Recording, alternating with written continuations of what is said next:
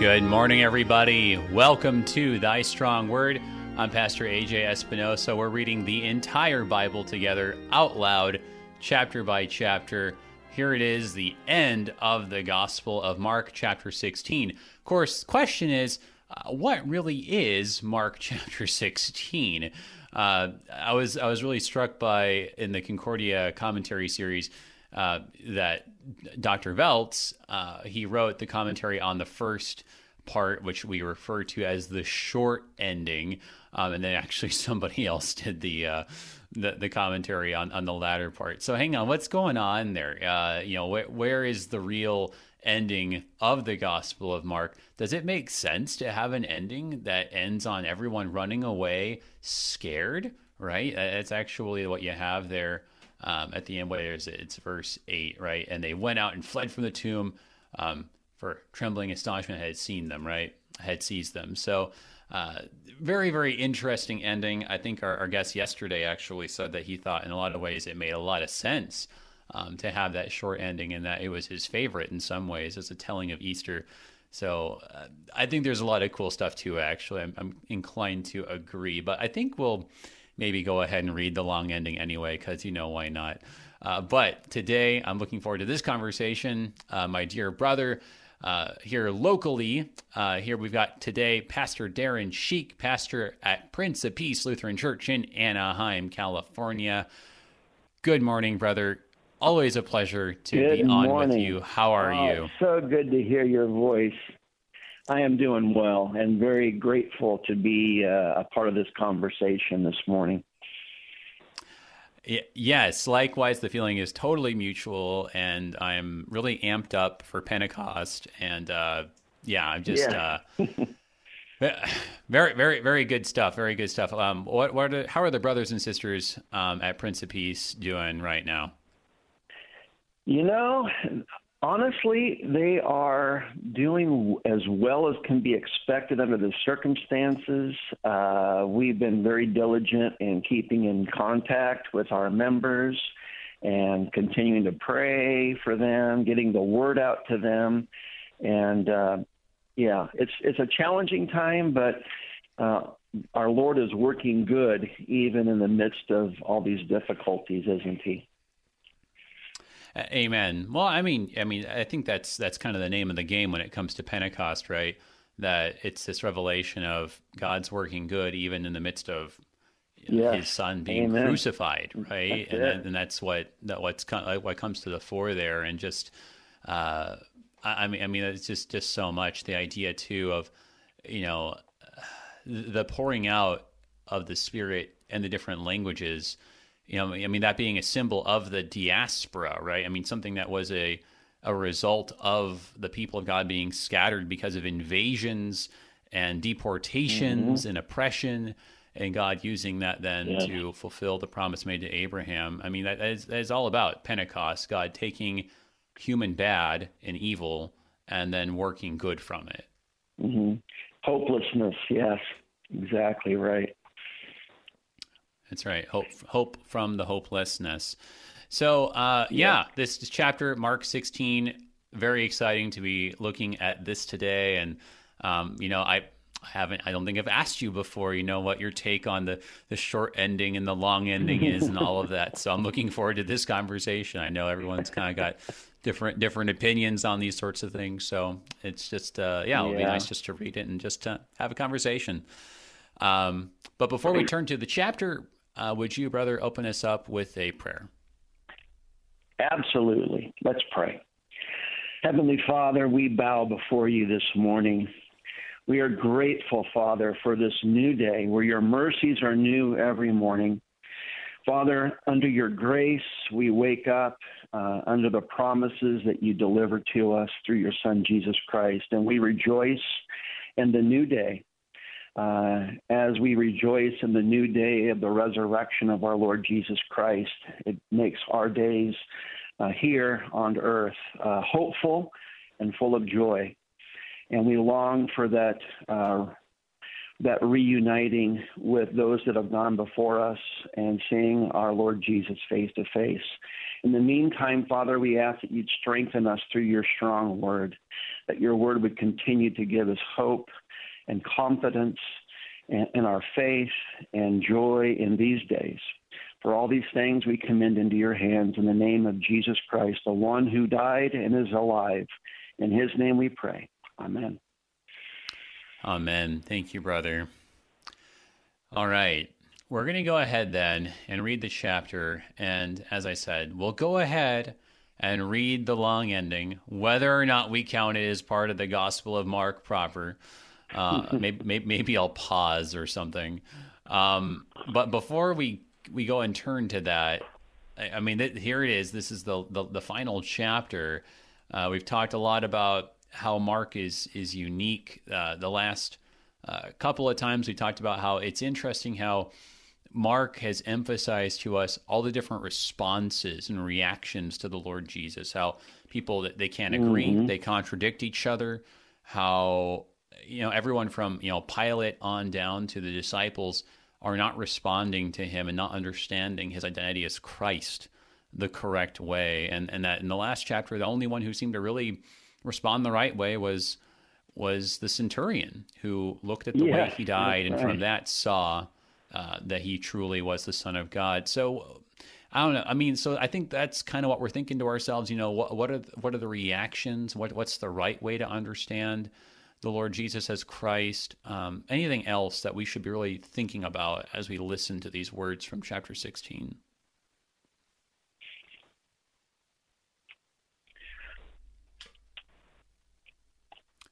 Well, I think the main point in this chapter that we need to be keeping our minds on is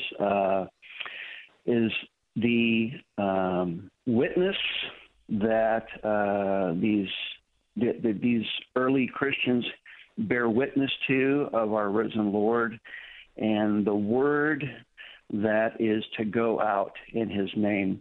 And I think that is going to be an important theme, especially whether you accept the longer ending or not. This is the common theme throughout this chapter.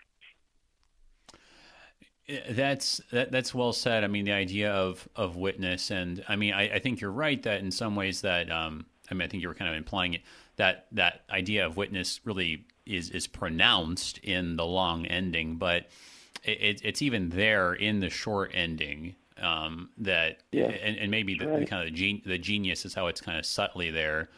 But yeah, let's go ahead and just, without any further ado, let's go ahead and read this chapter here. Mark chapter 16 in the English Standard Version, final chapter. When the Sabbath was past, Mary Magdalene, Mary the mother of James, and Salome bought spices so that they might go and anoint him. And very early on the first day of the week, when the sun had risen, they went to the tomb. And they were saying to one another, "Who will roll away the stone for us from the entrance of the tomb?" And looking up, they saw that the stone had been rolled back. It was very large. And entering the tomb, they saw a young man sitting on the right side, dressed in a white robe, and they were alarmed. And he said to them, "Do not be alarmed. You seek Jesus of Nazareth, who was crucified. He has risen. He is not here. See the place where they laid him. But go, tell his disciples and Peter that he is going before you to Galilee. There you will see him just as he told you." And they went out and fled from the tomb, for trembling and astonishment had seized them. And they said nothing to anyone, for they were afraid. Now, when he rose early on the first day of the week, he appeared first to Mary Magdalene, from whom he had cast out 7 demons. She went and told those who had been with him as they mourned and wept. And when they heard that he was alive and had been seen by her, they would not believe it.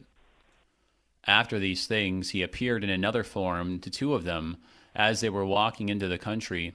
And they went back and told the rest, but they did not believe them. Afterward, he appeared to the 11 themselves as they were reclining at table, and he rebuked them for their unbelief and their hardness of heart, because they had not believed those who had seen him after he had risen. And he said to them, Go into all the world and proclaim the gospel to the whole creation. Whoever believes and is baptized will be saved, but whoever does not believe will be condemned. And these signs will accompany those who believe. In my name they will cast out demons. They will speak in new tongues. They will pick up serpents with their hands, and if they drink any deadly poison, it will not hurt them. They will lay hands on the sick, and they will recover. And then the Lord Jesus, after he had spoken to them, was taken up into heaven and sat down at the right hand of God. And they went out and preached everywhere, while the Lord worked with them and confirmed the message by accompanying signs. Wonderful. Yeah, well, I mean, it's the long ending is certainly very appropriate as we're gearing up for Pentecost here this weekend. Yes. But I mean, it is interesting. I mean, we'll have to talk about, just how well does it fit? Is there something of a turn that kind of makes the long ending different? But for right now anyway, just reading it all together, what jumps out to me is just how you kind of again have, I mean, actually, even if you don't think that the long ending's original, it does fit actually kind of nicely in this way that you have, again, the kind of different responses to the Lord Jesus, right? You've got, right. This reaction of, okay, well, they're afraid. You've got Mary Magdalene, who she in particular is going to be bold enough to go ahead and speak out. The disciples, right, they don't believe, they're skeptical. You've got that contrasted with the two, and we know that from Luke, this is referring to the two on the road to Emmaus who do believe, right? And so, like, you kind of have what we've been saying throughout the gospel, that there's lots of different kinds of reactions to the Lord Jesus as Christ. The question is, what will our reaction be? And I mean, like, the long ending here does actually invite us to that, where it says, whoever believes and is baptized will be saved, and whoever does not believe will be condemned. So, I mean, it does really kind of fit that broad recurring pattern that we've seen. Absolutely. Yeah, what you see in the latter part of the chapter is, as verse 8 ends, there's fear and there's silence. Right. And now what, right?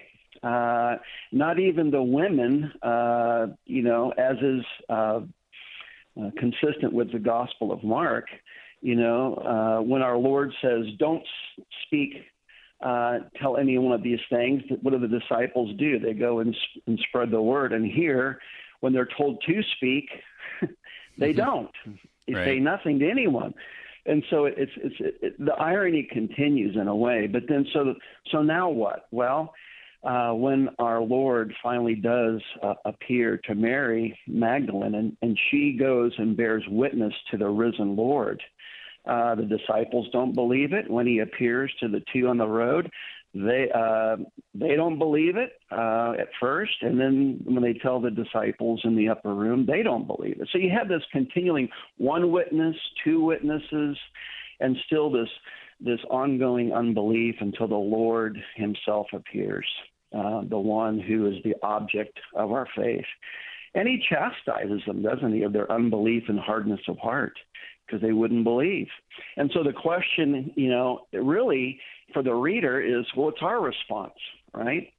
And as you pointed out so well, the gospel calls for faith.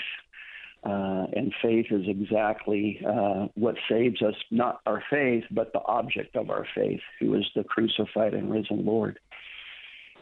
Amen. And I mean, it really does, as you were kind of elaborating there, it is key to see that the right response really comes from Jesus himself. It's from even with the centurion, right? It's not like the centurion just kind of figured it out, but Jesus shows him from the way that he dies. It says, like in the previous chapter, from the way he breathes his last. And so, it's Jesus himself who shows us, how we're supposed to be responding to this. And as you said, here in Mark 16, he rebukes them for their hardness of heart, and that really does fit. That you've got, the same thing throughout the Gospels that, in Mark, what was it in Mark 10, right? People are bringing the children to him, and the disciples rebuke them, and then Jesus has to be indignant with the disciples. And then, it wasn't, where was it here? It wasn't even that long ago. Right. Well, of course, before that, there's Peter, who takes him aside and tries to rebuke the Lord, but then he has to himself be rebuked. But then, even when it comes to that, that's right. I was thinking about, James and John, when they go and they make their request, right? He has to kind of correct them and say, well, guys, this is what's going on. So you see this kind of throughout, that there's a little bit of an emphasis on the Lord rebuking and saying, you guys, you're not understanding this business of me being the Messiah, me being the Christ on your own. You have to, in some ways, let go of your own ideas, your own kind of preconceived notions of what you want God to be, about what you want the Messiah to be, and come and look at me and what I'm showing you, because I'm telling you what God is really about and what it really means to be the Messiah. Yes, and in addition to that, AJ, the rebuke is always back to, you did not believe the words that I spoke to you, which goes, which is the human, always the human response apart from the work of the Holy Spirit, right? And so our Lord was very clear, even as he broke bread with him in the upper room, the things that were going to unfold in the following days, and yet there was still disbelief. And so there's this chastisement even when the women go to the tomb, and the angel says, who are you looking for? Right. Which is kind of a little jab going, why are you looking for Jesus? He's risen, just as he said. And so there's this continual disbelief of the words of our Lord that were very clear. And yet, we can't, and here's the wonderful revelation in the scriptures here, is that we in and of ourselves cannot muster up faith that saves us. It has to be given to us as a gift by word and spirit. So even an empty tomb doesn't produce faith, does it? You can go to an empty tomb, you can find the stone rolled away, you can be invited to go in and look at the very place where you saw his body laid, and you're filled with fear and trembling, and you flee just like the disciples fled when they were in the garden, when Jesus was arrested, So it takes a divine work of God to bring about faith through his word. That's well said, and really at a few different points, I think we've seen that. You read through this and you think to yourself, well, why were they so dense, and why didn't they get that? And if I had been there, and if I had seen all this myself, oh yes, I would have, I would have understood. And we think to ourselves in our hubris, like, if I had just seen the empty tomb, man, I wouldn't have any doubts. Yeah. And I would go all the way, and all the rest like that. That's kind of the only thing that we're lacking. Which, in a way, is just really kind of blaming our own weakness of faith on God, like as if it's his fault that he hasn't given us enough miracles or signs or something like that. But just right. As you said, it's hardly that at all. The thing that makes the difference, again, that it really is like what the angel gets at, right? The difference is the word of Christ. It's the thing that he said. The entire book, from beginning to end, has been about the authoritative word of Christ from the beginning. He spoke a certain way. He said, "I've come to preach." Right? I didn't say like I came to preach. He didn't say I came to do miracles. I came to cast out demons. No, he said I came to preach. And there at the end, even in the short ending, you got this young man, this angel, who is affirming, yeah, it's about what the Lord Jesus said. Hey, if he said he was going to go ahead of you to Galilee, then he's going to go ahead of you to Galilee, and death itself isn't going to stop him, because that's how authoritative his word is. That's right. Yeah, that's right. And notice what the job is of those that are a part of the story. Their job isn't to do any work towards either their faith or making God's word happen. God is the one who is the driving force behind this whole narrative. The rolling away of the stone, obviously the resurrection of our Lord. Our job and their job is to bear witness to what they have seen, to the Word of God. That is the job given to not only the women, but it's at the very end of our chapter in the longer ending. That's the job given to the disciples as well. Well, and we want to talk a little bit more in the second half of the hour about, so what is this job? Because it is an interesting description that you have in the second half, in the longer ending, about like what it is that characterizes the response of the disciples, the faithful response. But with just a couple minutes here before our break, let's maybe go back and try to look a little bit more in detail about this short ending, because there really is just so much going on in it. Let's start with the first set of details here. We have an interesting description of three women in particular who are said to go up to the tomb: Mary Magdalene, Mary the mother of James, and Salome. And it says that they go, very early on the first day of the week. And it's fascinating because it seems like, okay, they go, and then it's almost like, okay, so they set out, and then on the way they're saying to themselves, oh yeah, how are we supposed to get in? Very interesting. So what do we make of these three women in particular, and what exactly their plan is?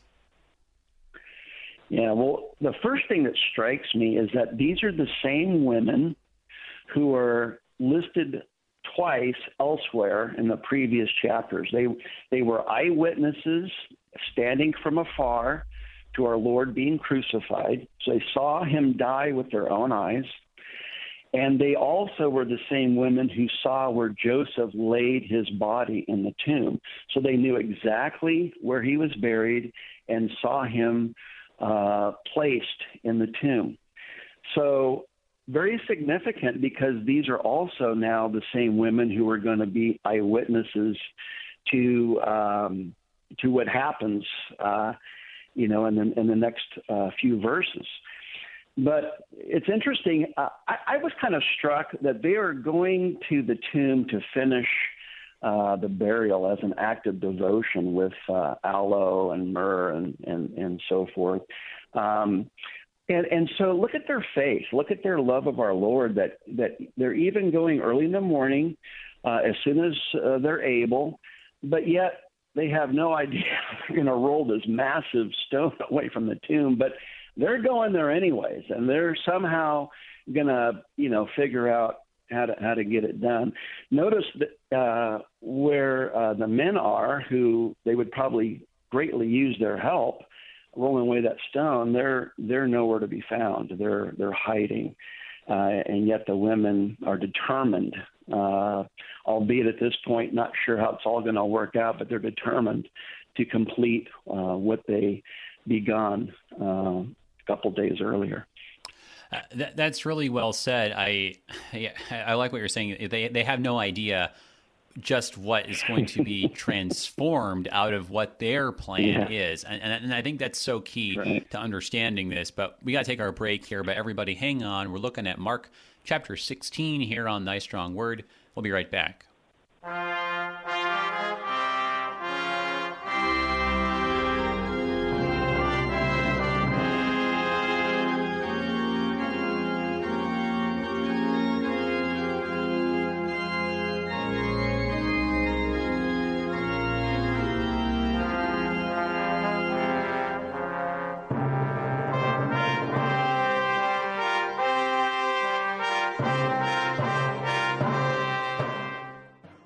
On this Friday, May 29th, 2020, KFUO Radio thanks our day sponsors, Stephen and Susan Tice of Frona, Missouri. Stephen and Susan made a gift to KFUO Radio in thanksgiving to the Lord as they celebrate their 43rd wedding anniversary today, and in thanksgiving for their grandchildren, Gerhard, Hayden, Heinrich, Rachel, Ellie, Caleb, Hannah, and Vera. Thank you, Stephen and Susan Tice, for helping us share the gospel and for being today's KFUO day sponsors. Once upon a time, far and away, lived a strong and brave knight. Presenting the Giant Killer. Now, you might say to yourself, But giants don't exist. but giants may be closer than you think. Join Fidus in his fight against the giants of sloth and selfishness. Save yourself. A must-listen for your family to conquer the giants in your life. The Giant Killer. Saturday mornings at 11 on Worldwide KFUO. The coronavirus has come with controversy and quarrels. Few agree on what should or should not have been done. Dr. Matthew Harrison compares this confusing babble to the Bible's Tower of Babel, and he tells how Jesus brings the word of peace to those who have grown weary of words. This week on The Lutheran Hour. Sundays at 12:30 and 5 p.m. on Worldwide KFUO.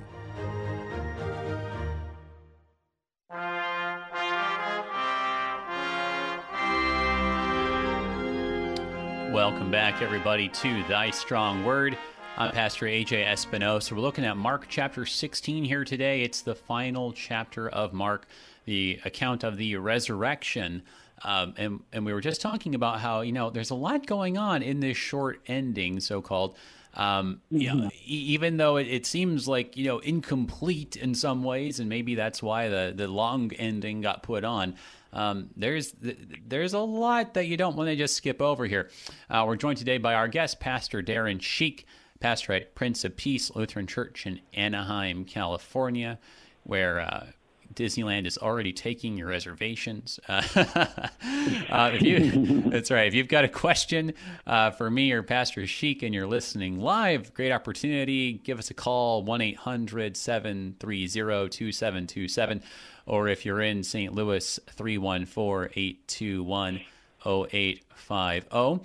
You can also send an email to kfuo@kfuo.org, or check out the live stream on Facebook, facebook.com/aj.espinosa. We already do have one question here from Cheryl. We got a question here about, or a comment about Mark 16, 15, and 20. Also, a connection here, a quote from Luther. Oh, I love Luther quotes. Cheryl, good to hear from you, sister. How are you? Hi, thanks for taking my call. It's not really a question. It's sort of like a comment. I've been thinking this for a long time. Mark 1, verse 1 says, the beginning of the gospel of Jesus Christ, the Son of God. Mark 15 says, and he said to them, go into all the world and proclaim the gospel to the whole creation. Mark 16:20, and they went out and preached everywhere while the Lord worked with them and confirmed the message by accompanying signs. And it's just that verse 20, the gospel of Mark is not done. It's going on today.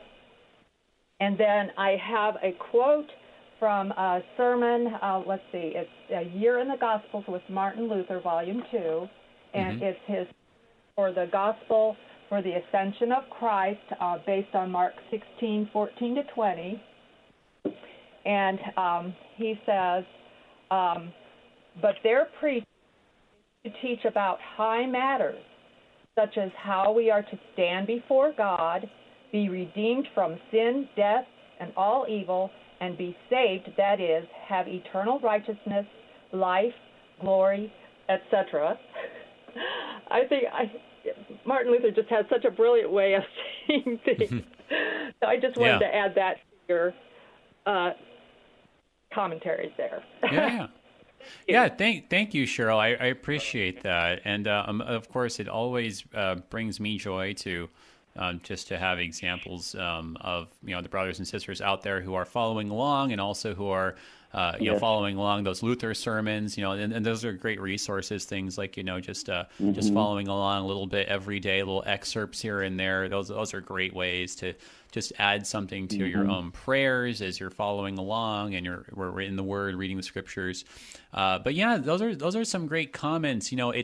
It's interesting how, and I like this, the word gospel and the word evangelize or gospelize, right, has been very selectively used by Mark. Back in chapter 1, there you have the phrase, the preaching of the gospel. We're talking about the Lord Jesus doing it.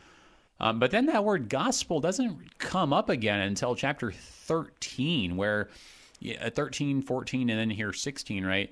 We're gearing up and having the disciples doing this now. And of course, we talked about that, how in the very beginning, Mark 1:1, it's that verb referring to that preaching activity. And I think Cheryl's point is really well taken, that, you have the beginning of the gospel, which in some ways is Mark chapter 1, but this is kind of the duality of it.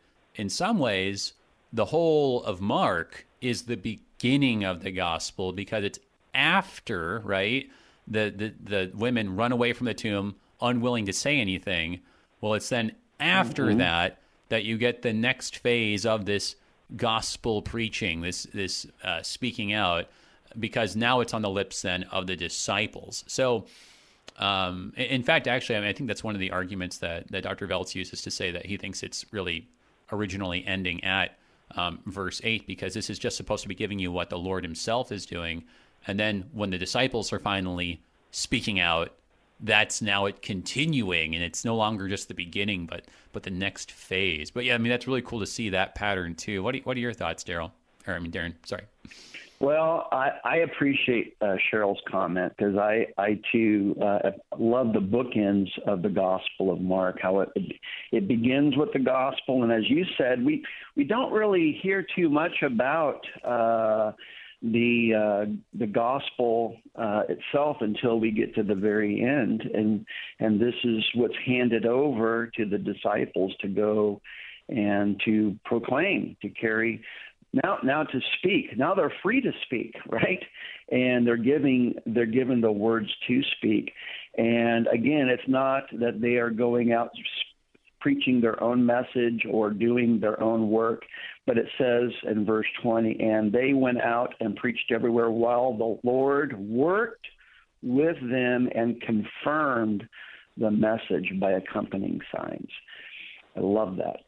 And isn't that what the book of Acts is all about? You know, this is exactly what happened after Pentecost. So. Yeah, no, and that's well said. I mean, it's not even that it's necessarily, okay, well, Mark is what the Lord Jesus does, and then Acts is about what the apostles do. It is kind of like part of the. Right. I mean, yeah, it's still what the Lord Jesus is still doing, and it's in Acts, and I like this, that it's in Acts that you have it brought out that the Spirit, the Holy Spirit, is called the Spirit of Jesus, and it's particularly in Acts that it's made very explicitly clear that it's the Lord Jesus who is the one who requests the Spirit from the Father and then pours it out himself. So that idea that it's really the Spirit of Jesus, it's Jesus himself who's still working even in the apostles and in the early church. So it's just the beginning of what he was doing, and then it's the second phase of what he has been doing. And so, in the midst of talking about phases these days and phased openings, that's really cool as we turn here to Pentecost, because we recognize that regardless of the phases that that the world is on, we are in this second phase of the Lord Jesus is here, active, living, reigning, and working through the church. Come what may. And the work that we do in his name. Amen. Again, it's his church, his word, his work. Love it. And so going back to the point that you were bringing up before the break, it's so fascinating because you've got all these different reactions in chapter 15. None of them are quite right, and the disciples, the female disciples, they're at a distance. And as you said, they don't really have it all together. And I think that's a little bit of Mark's point that, they come and they're not even sure what they're going to do with this big stone, right? They just kind of out of an instinct of piety and devotion to their beloved master, they're going to go and try to perform some kind of sign of respect, right, for this burial. And the thing is that they don't really know what's coming or what the meaning is, right?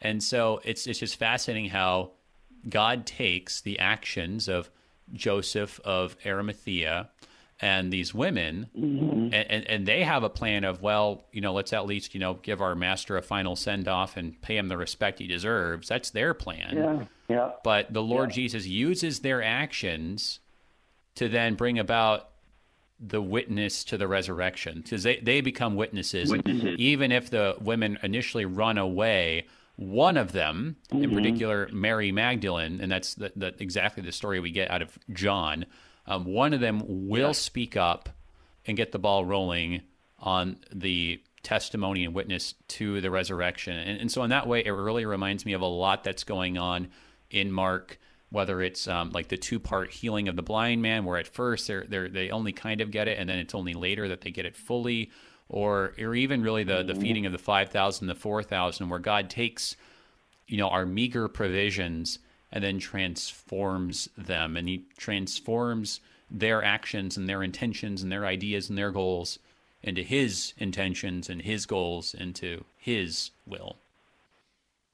Yeah, I think that's right. I mean, God's work, even though it pleases him to use us, he is not under any delusion that it's going to happen because of us, but actually in spite of us and in us and through us as he's working in us. So if the church had to depend upon the early witnesses, I mean, where would we be? But God is not surprised by that. He knows that. But he uses women. I mean, this is the one thing that it's easy to gloss over too. I mean, who are the first witnesses? Women. I mean, who in the world would have written this story if it wasn't factual and used women as the first witnesses? You know, and in that culture, the testimony of women really didn't carry any weight whatsoever. And yet they are the ones who first not only get the announcement, you could even argue the first gospel post-resurrection message is preached to them, and they're entrusted to go tell others. And so what a wonderful way that our Lord continues to work, using the least expected ones to carry on his work, using even those who struggle in belief and who are hard of heart. God works his wonderful work of faith in them and uses us, and I include myself in that category, to be a blessing and a word and a witness to others. Amen. And really, I mean, I think we also saw that too when, you had the disciples and, they were arguing about, who's greater. And then, he takes this child in their midst, right? And it's just, again, this, you keeps going back to this, whether it's the child or here it's the women, right? Like here, the disciples, they've all scattered, even mighty Peter, right? Who it's interesting how he's singled out here in the words of the angel in verse 7, right? But go and tell Peter, right? So even the best and foremost of the apostles, right, has scattered and left. But now, right, they need an apostle, and Mary Magdalene is going to be the apostle to the apostles. And so, just you see that in Mark, that whether it's the child who's in their midst, or Mary Magdalene here, or the centurion in the last chapter, right? Or just, think about it. The Syrophoenician woman, right? Just again and again and again, God just takes kind of like the least likely people, and it's those people who show the right way to speak about the Lord Jesus. And all that does is, as you were saying, it humbles us, and it teaches us that it really is all God, and he can use whoever he wants, and if he uses us, it really is all the credit to him.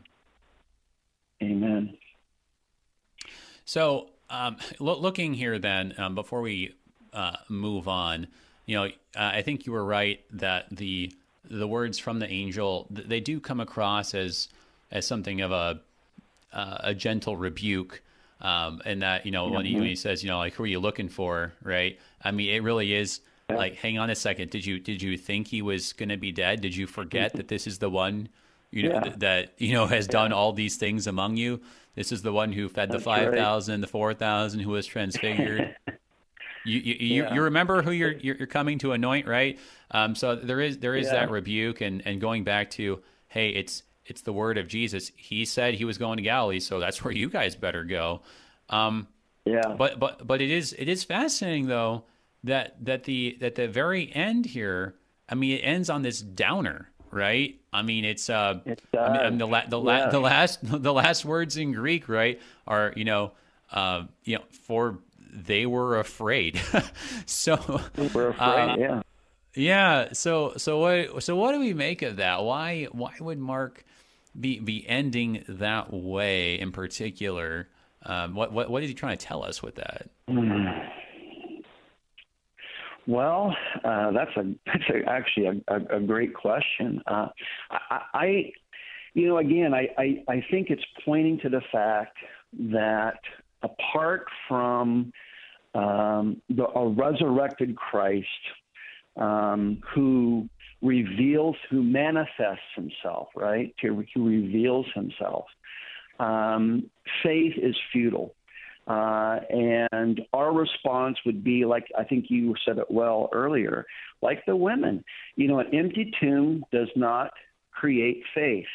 An angel making the announcement, again, apart from the divine word and the work of the Holy Spirit, only creates fear. I mean, look at the response, exactly the opposite that we would think would be the case.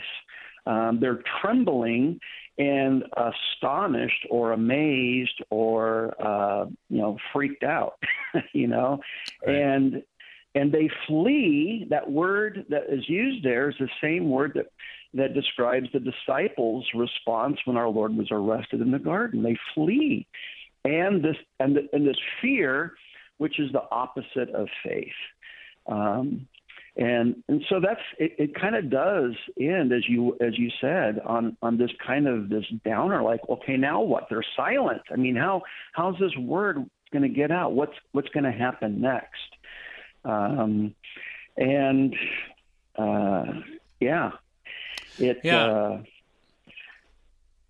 I like what you're saying. An abrupt, stark ending.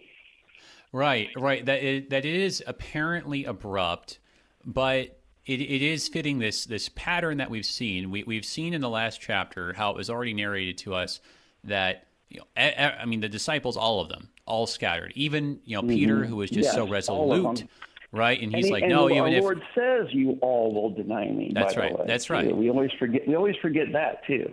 That's right. So so that is also like a fulfillment actually of the word of Christ, that even the women who were following him, albeit at a distance, right, they flee too, right? So there's not any one of them that can say that, I didn't run away. I didn't, scatter in fear. I mean, that's right. Every single one of them, like the whole lot. But by ending here, right, it really is, I think, inviting us into this mode of saying, oh, now hang on a second, though. So how does this work? And I really, it wasn't until actually going through this stuff, maybe just within the last month or two, that I really, to me, I feel like this came out in chapter 6, in the story of the Lord Jesus walking on water. That this was actually a little bit of the key to understanding what we're supposed to make of this. That when you go back to Mark chapter 6. What's going on, right? It says here, Immediately, this is verse 45. Yeah. Immediately he made his disciples get into the boat and go before him to the other side, to Bethsaida, while he dismissed the crowd. And after he had taken leave of them, he went up on the mountain to pray. And when evening had come, the boat was out in the sea, and he was alone on the land, and he saw that they were making headway painfully, for the wind was against them. And about the fourth watch of the night, he came to them walking on the sea. He meant to pass by them, but when they saw him walking on the sea, they thought it was a ghost, and cried out, for they all saw him and were terrified. But immediately he spoke to them and said, "Take heart, it is I, do not be afraid." And he got into the boat with them, and the wind ceased. And they were utterly astounded, for they did not understand about the loaves, but their hearts were hardened. And I mean, and to me, that is actually Mark giving us like the preview of what's happening. And it's like, okay, in case you missed it, we're going to go ahead and add the long ending of Mark just to like spell this out. But this is like what happened, right? I mean, in that story, there's this idea of the disciples are left on their own and they're scared. And so even though the Lord Jesus intends to ascend to the Father, right? He meant to pass by them, it says. He goes and he sees that they're afraid, and so he reveals himself to them. He gets the boat with them for a time so that they would not be afraid, that they would know it's him, right? And that they would have their minds opened and their hearts wouldn't be hardened. I mean, that really is, Mark's been hinting at this all along. And so I think his point is, if you're asking questions here at the end of verse 8 and you're confused, if you're like, hang on, that's the ending, go back and read this again, because I've been hinting at it the whole time. That's good, AJ. I think there's a lot of profound truth in that. You know, as you go back and reread the gospel story, you see this unfolding. Absolutely. Well, let's briefly consider here. We got about 5 or 6 minutes here.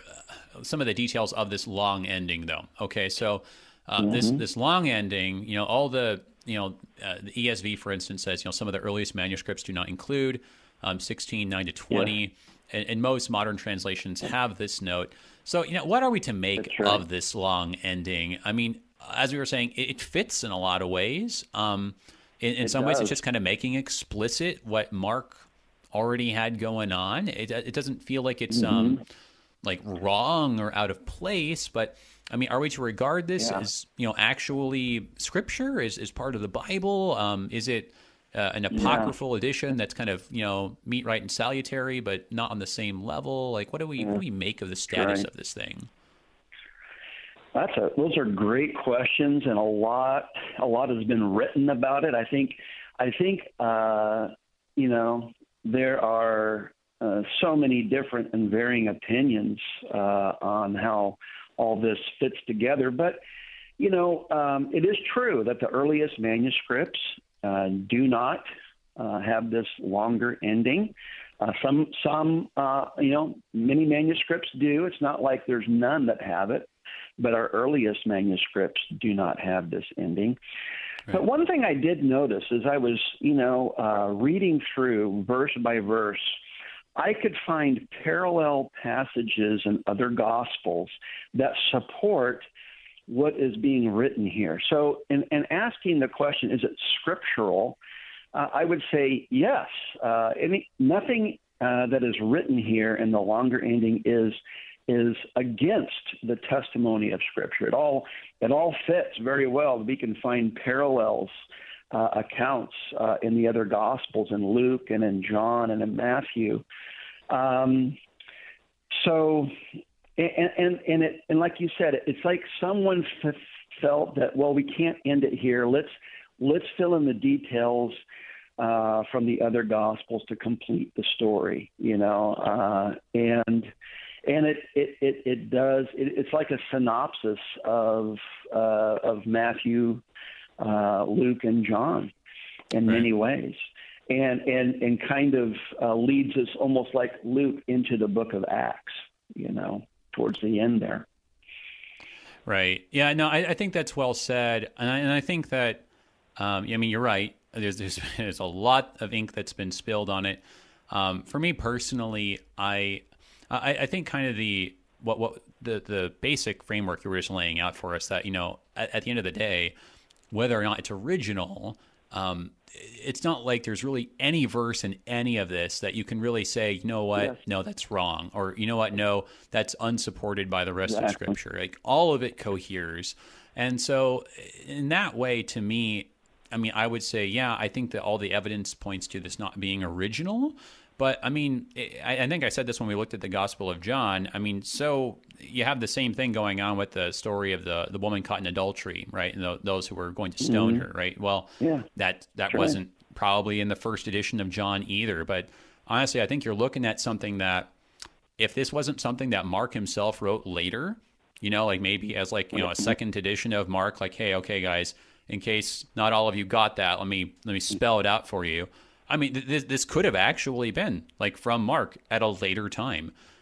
If not from Mark, who's to say it wasn't from one of the other apostles, right? Who's to say it wasn't from John, or it wasn't from Luke, coming back and just saying, hey, I don't disagree with Mark. Actually, here's how Mark fits in with what I myself have written. So, the thing is, at the end of the day, there's really nothing you can say that actually would say, even if it's not original, that it's not authoritative. So that's how I look at it. I say, it's not in the first edition, but this is still it's still authoritative. This is still the gospel at the end of the day. And I think we can take a wider view at the work of the Holy Spirit in that respect. So I think that you laid out the framework nicely. Only 2 minutes here at the end. Maybe just one thing here at the end in this longer ending that really speaks to you, that you think that really pops out, and that we shouldn't be remiss to look at. Well, I think Cheryl kind of pointed it out very well. Verse 15, go into all the world and proclaim the gospel to the whole creation. And that is their charge. It's the church's charge. It's our charge as well, whether we're have the title of pastor or we have the title and the wonderful vocation of a believer. We have the one in whom our faith rests and clings to is the one that we have the privilege, regardless of who we are and where we've been in our past and our gifts and our skills, to proclaim this message, because it is the power of God to salvation, that whoever believes this message, in fact, will, without a shadow of a doubt, be saved.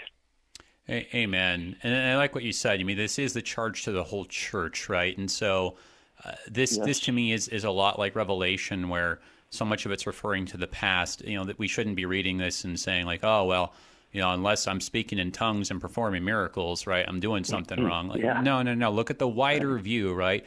We have done this. We did this in Acts, right? We did this because we are part of the body of Christ, the church, just as how Revelation shows us how we did so much in the crisis leading up to AD 70. So, this is a part of what we as a church are doing. If you're confessing the same creeds, if you're speaking the same message as the apostles, then you're included in this. The Lord Jesus lives and reigns, and he is working and speaking through us by his grace.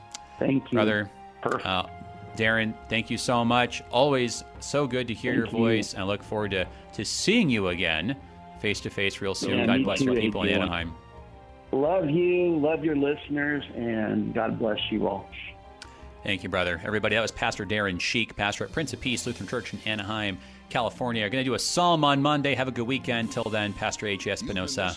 Peace. Thy Strong Word, produced by the Lutheran Church Missouri Synod Office of National Mission in cooperation with Worldwide KFUO, the official broadcast ministry of the LCMS. Your support is vital for this program to continue. You can make a gift safe, secure, and easily online at kfuo.org.